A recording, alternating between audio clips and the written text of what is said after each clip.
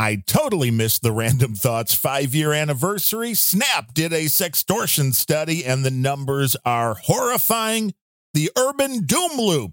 Well, it's already here. I'll tell you what it is, and a whole lot more on today's Random Thoughts.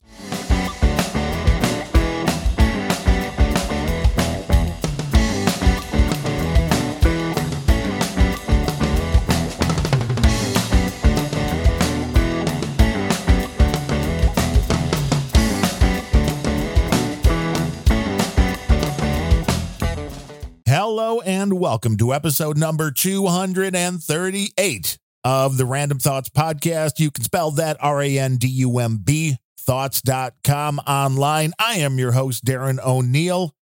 And since we're really bad at marketing, I just realized it's been 5 years on May 25th. So we only missed it by about a month. 5-year anniversary of this podcast. It's, of course, 238. There's about 52 episodes a year. The math works out. But I'd like to thank everybody for listening and supporting the show over this time. And every now and then, we get something right.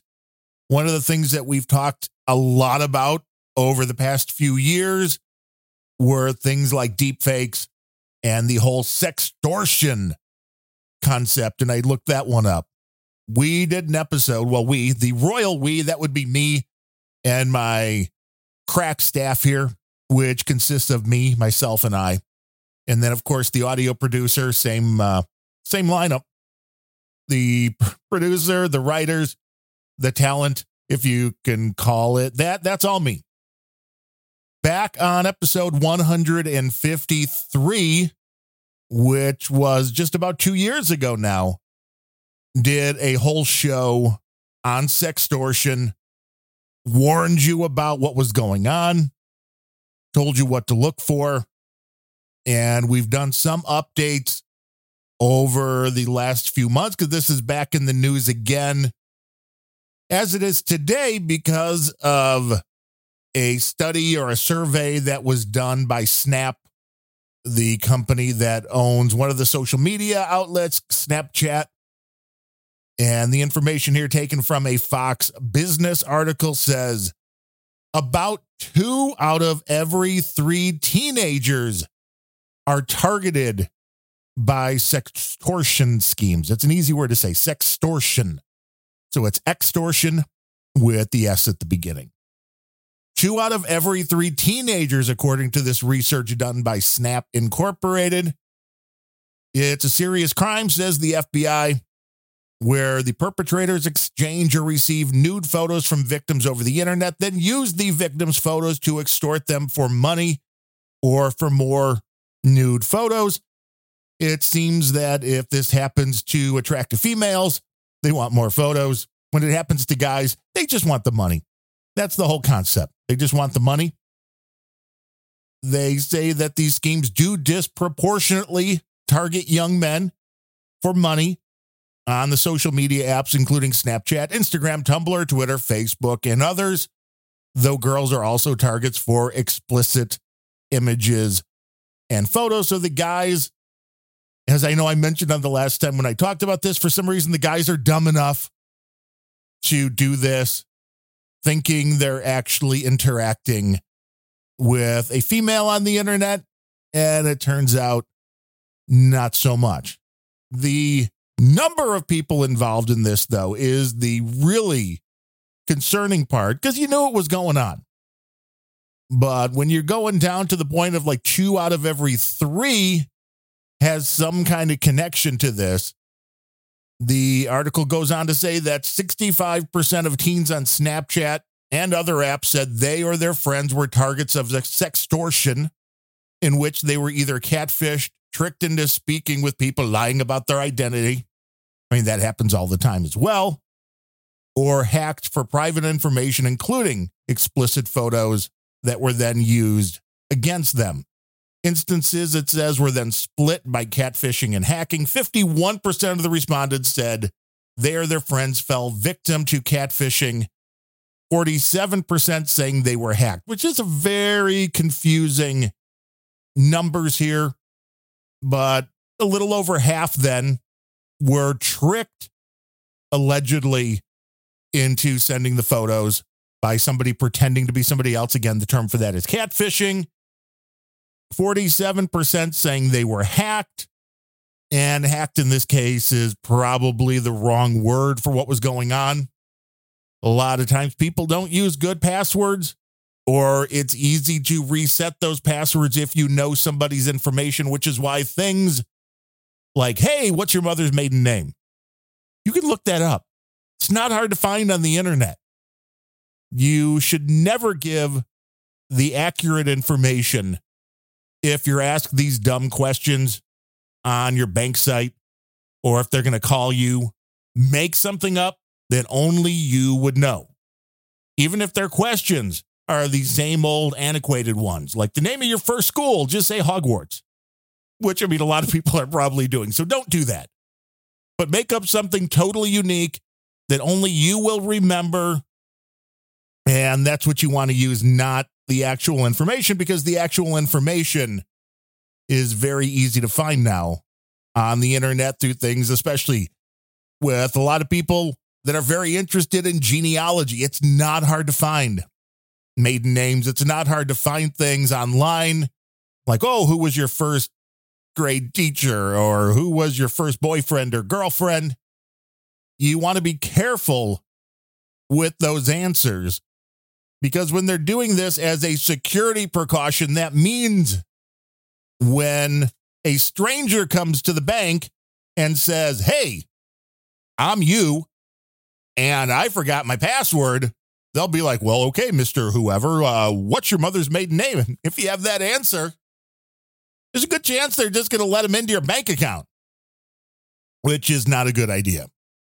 A former Snapchat employee had previously told Fox News Digital that almost 100% of these sextortionist attempts came from Nigerian users, and the victims were almost always young men.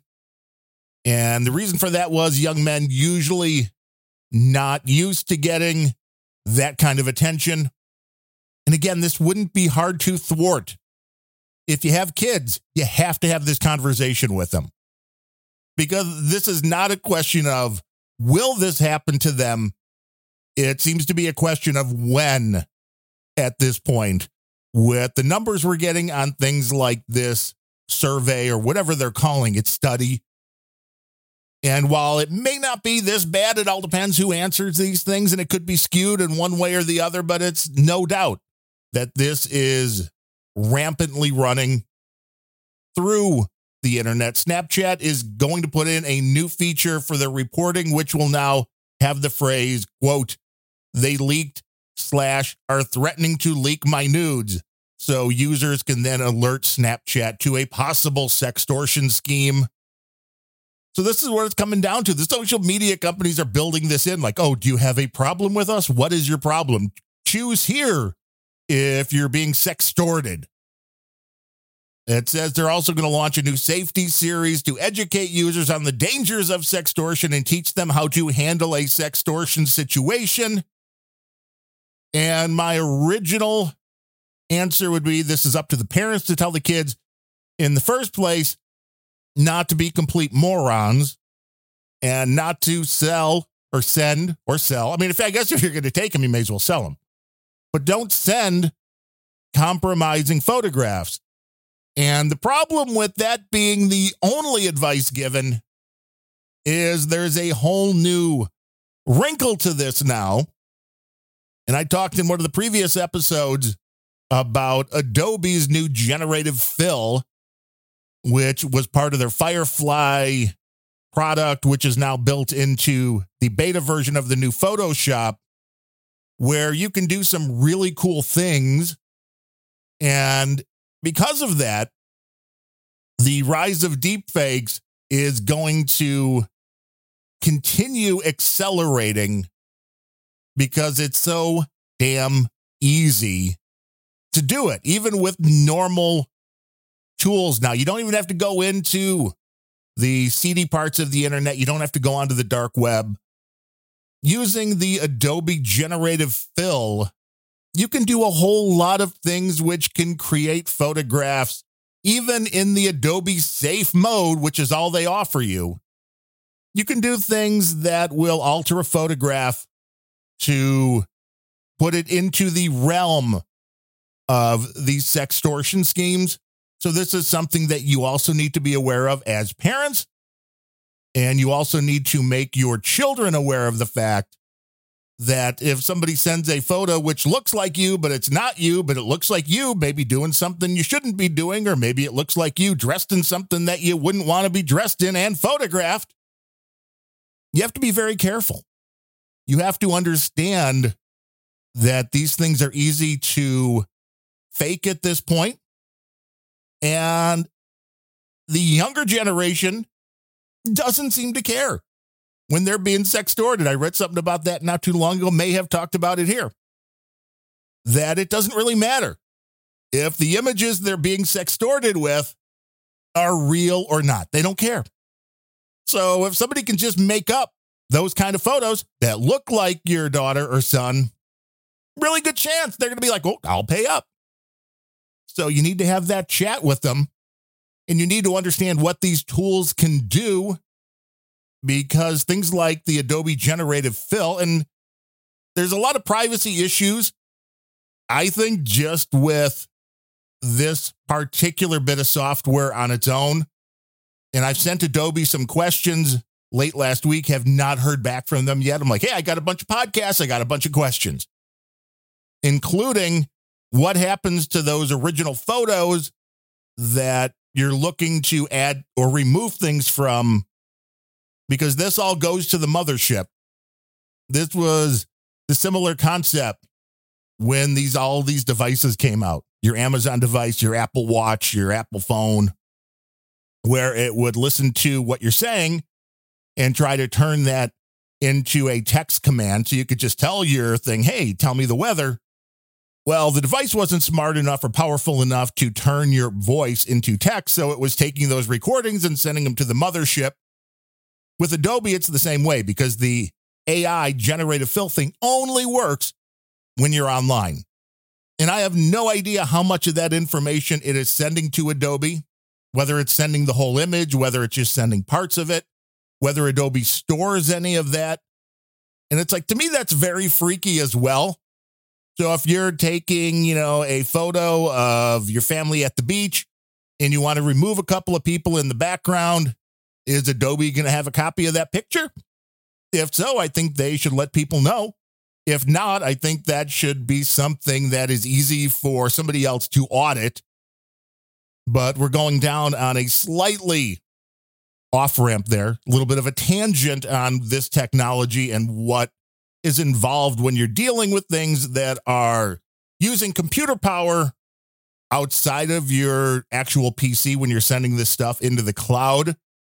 But I'm going to attach a photo to this episode.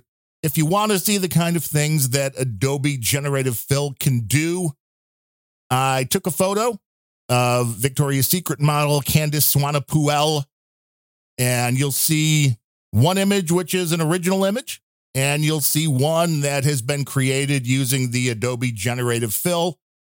And again, to do this, you don't need any Photoshop skills. You don't need any technical skills. You just need to be able to point, select, and then type a word in, describe something, and it comes up with whatever you tell it to.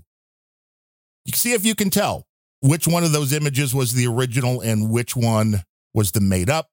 Feel free to reach out and give me your guesses on No Agenda Social, Darren O'Neill at noagendasocial.com, Twitter at Darren O'Neill, or just Darren, D-A-R-R-E-N, at Random Thoughts, R-A-N-D-U-M-B, thoughts.com.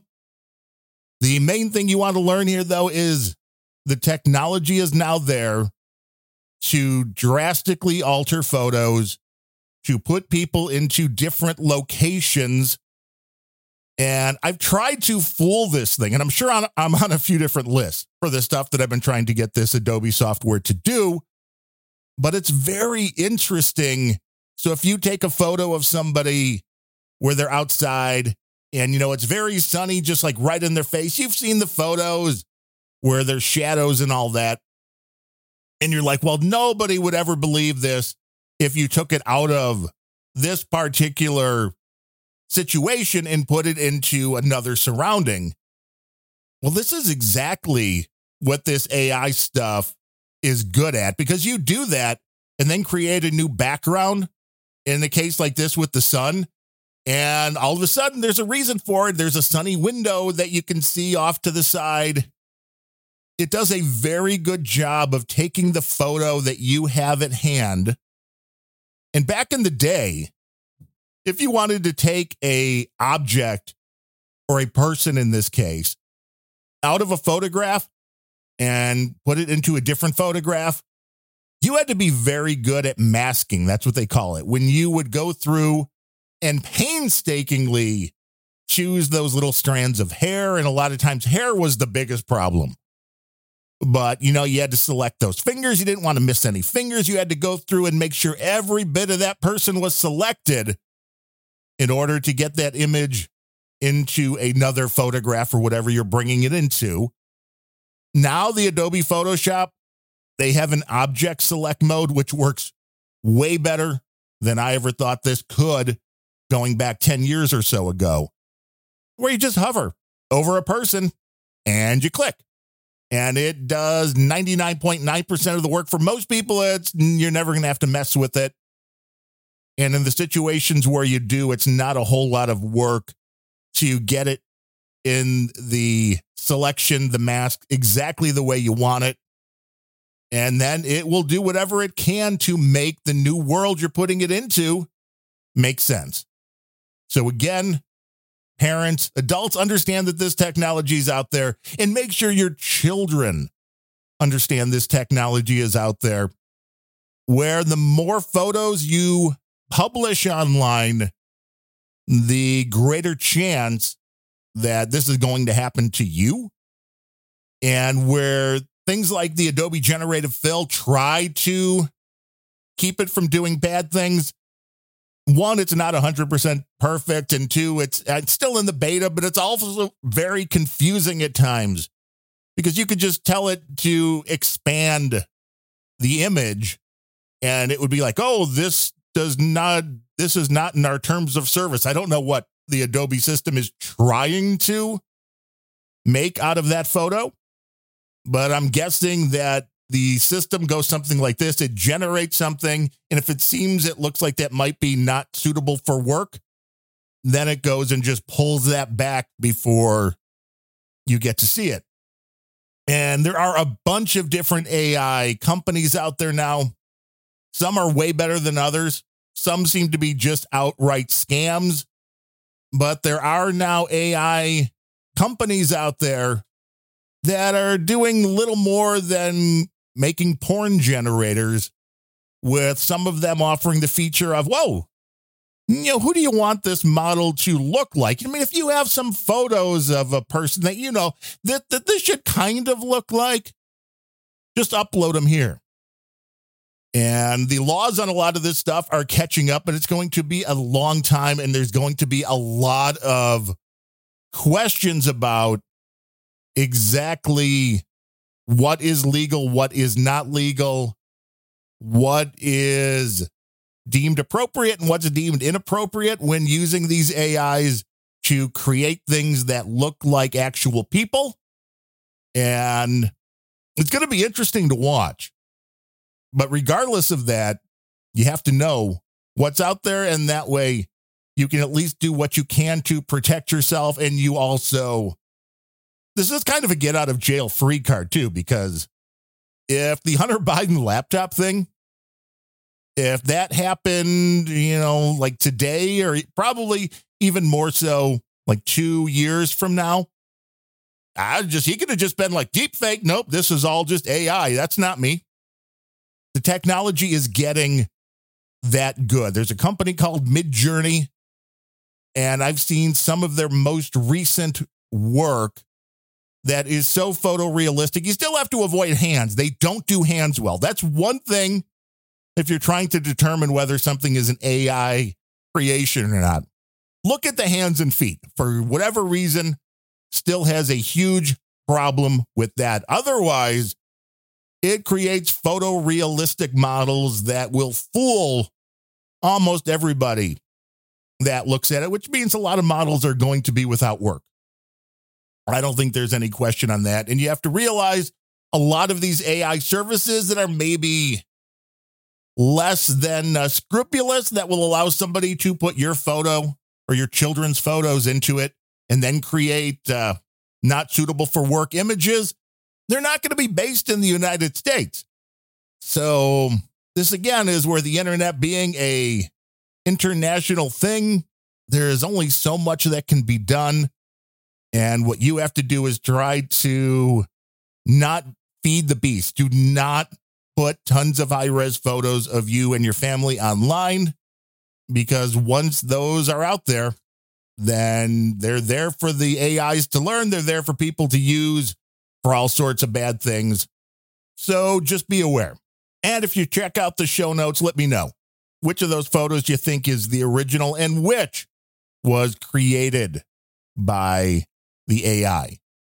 Now, have you heard of the urban doom loop? I love that name. I don't know who came up with it, but I love that name.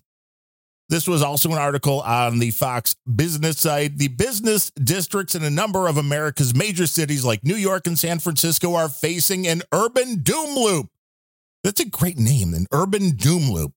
As the workforce shifts away from office work in the wake of the COVID-19 pandemic, a trend that has economists raising alarm about the fiscal impacts. Yeah, there's a lot of open office space in our major cities. And with nobody rushing to fill that office space, that is an issue. You hear talk like, well, you could give that to the homeless. It's like, yeah, but who's going to pay for it all? And then what is that going to do to even further encourage the lawlessness going on in our downtown areas? But this decrease in working from the office, no question, having huge impacts across the country. I mean, I can only imagine Starbucks has lost a lot of money because there were a lot of people. You know, you'd head out in the morning, they would pick up a coffee, either hop on the train or drive into work, and maybe on the way home, the same thing. Now you just make coffee at home. Usually you're not going to go out to Starbucks. Maybe some people will if they don't know how to make their own coffee at home. Maybe there are some people that still do that, but most of the people, I think if you're working from home, you're walking downstairs, you're throwing a K-cup and a Keurig, or you're brewing a pot of coffee. So the coffee shops are hurting. The places where people would go out to lunch if you were working downtown here in Chirac and you wanted to go grab a burger or grab a sandwich for lunch, well, you'd go to a local restaurant. If you're working from home, you're probably just going to the kitchen. So it is changing a lot of the way that people are living. It's definitely changing the need for certain businesses in urban areas. The article says the workforce migration poses challenges for business reliant on sale and traffic from bustling downtowns. Yeah. And risks triggering a fiscal doom loop. Yeah, you don't want that. And the loop is when cities see the tax revenues dwindle, and then they respond by raising taxes or reducing their services, of course, which then continues further and further and further. So the less people that are working downtown, the less tax money coming in. So you have to raise the prices, and then even less people buy, and then the companies go out of business, and the Democrats who run most of these cities go, wow, we didn't see this coming. The article has a quote here, a National Bureau of Economic Research working paper entitled Work from Home and the Office Real Estate Apocalypse warns that major U.S. cities could be on the brink of slipping into such a downward spiral. It's already going on. The economist who wrote the paper noted that office occupancy in major U.S. office markets plummeted from 95% in February of 2020 to 10% at the end of March 2020 due to the pandemic. Well, that makes sense. As the economy has reopened, the occupancy rates have not recovered. They've only reached 47% of its pre-pandemic level by mid-September 2020. The total decline, for instance, in New York City Commercial office value, $518.7 billion in the short run and $453.6 billion in the long run. It's absolutely staggering when you think about it. San Francisco facing a similar plight, it says, which, there's a lot of problems in San Francisco. As an example, one San Francisco high-rise office building located at 350 California Street, the vacancy rate is now about 75%. Its value has fallen from around $300 million in 2019 to about $60 million to $67.5 million today. That is losing 80% in value.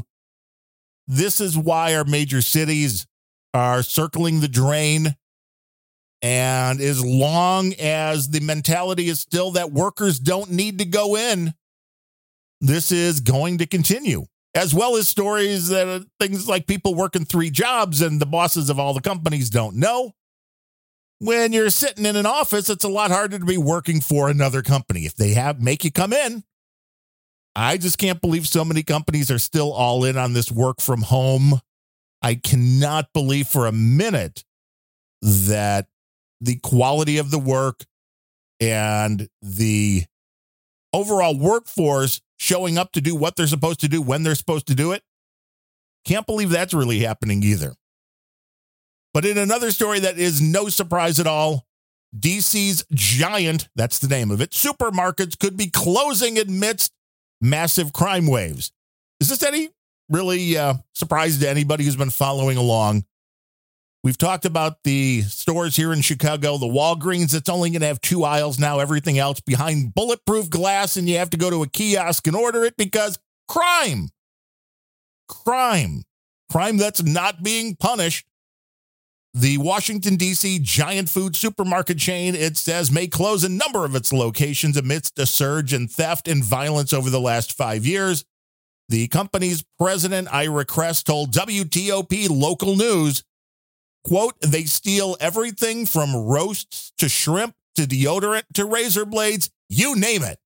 He also highlighted how organized crime groups are now hiring other thieves to steal for them. Giant Food operates 165 supermarkets in the U.S. capital, Maryland, Virginia, and Delaware, and employs over 20,000 people. It's been around since the 1930s and is owned by Ahold Delhaize, which I'm sure I said completely wrong. If Adam Curry's listening, he can yell at me. A Dutch holding firm that also owns Food Lion, Stop and Shop, and other grocery chains. Now, they've tried doing some things to quell the shoplifting and quell the violence, including limiting the number of store entrances. So, yeah, not as convenient. We might close one whole side of the building down. Hiring more security guards because everybody feels better when there's a lot more security around, which, you should at this point. Restricting the number of items at self-checkouts. Okay, it's not as convenient. And limiting the number of items one may carry in their basket. Now, that one I want to know how that works. Like, hello, sir, you're shopping for too many things. Because once you put it all in the cart, you just run. You don't pay. And there's nothing they can do about it. So I don't know what the answer is going to be here, but the short term seems to be that a lot of these stores are just going away because they can no longer deal with the economic impact of getting robbed over and over and over again. The CEO blames the weakness of the justice system in refusing to punish offenders, arguing, quote, it is extraordinarily easy to seize stolen items now. And if it's easy to make money and there are little to no penalties for getting caught doing it, then more people are taking advantage of that. Yes, end quote. You're taking advantage of the government saying, well, we're not going to if you get caught, we'll just slap you on the wrist. So this is now a business, this is now a job choice for people. I could just be a professional shoplifter because the government isn't going to punish me for doing it, so why shouldn't I?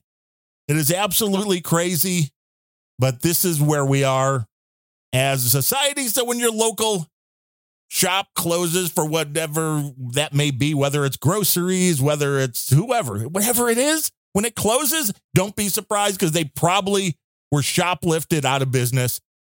And you can thank the liberal DAs who refuse to do anything about it because, those poor people, they just have to steal. This is anarchy, and it's being funded by George Soros. It's being funded by the left. This is exactly what they want. So if you keep voting Democrat, y'all deserve it. With that said, this is a Value for Value podcast. Getting a little angry there. I was just encroaching upon the Ryan Bemrose level of anger there.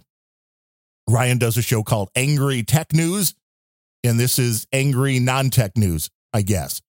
But this is a Value for Value podcast, this random thought show that I do. I put the shows out there. They're not behind a paywall. If you've gotten any value out of them whatsoever, like, hey, we told you about sextortion years ago.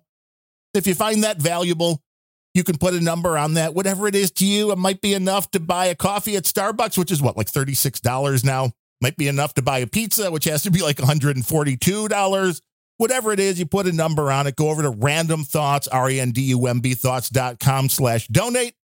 You can do a one-time or monthly donation through PayPal. You can use the QR codes or wallet addresses if you want to do the crypto thing. You can use a P.O. box address if you want to go the snail mail route. You can go over to Random Thoughts on Patreon if you're over there. And if you use a Podcasting 2.0 enabled app and you stream Satoshis, all the cool kids are doing it, then you can send us a boostergram. You can send Satoshis every minute you listen to the show, however you decide to do it. It is all very much appreciated.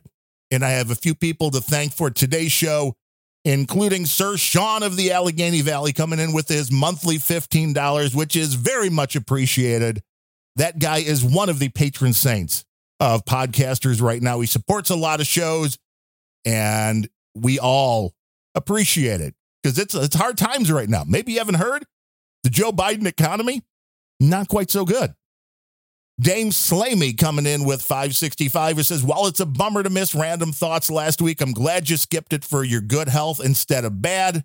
Keep it up. We'll cheer from the sidelines. Thank you for your courage. And thank you, Dame Slamey. I try to get these shows out every week, but sometimes the time just seems to run out. And also a 565 donation from our buddy, Sir Truck Driver out there on the roads, enjoying the summer, I'm sure. But that just means there's more crazy people on the road. So be respectful and pay attention, kids. Those big rigs do not stop quick. And thank you, Sir Truck Driver, Dame Slamey, and Sir Sean of the Allegheny Valley for supporting the Random Thoughts podcast. Again, if you got any value out of the show whatsoever, just go to randomthoughts.com/donate and get in on all the fun. With all that said, I plan on being back next week with another edition of the Random Thoughts podcast. I hope you will join me. Until then, I am Darren O'Neill. Thanks for listening.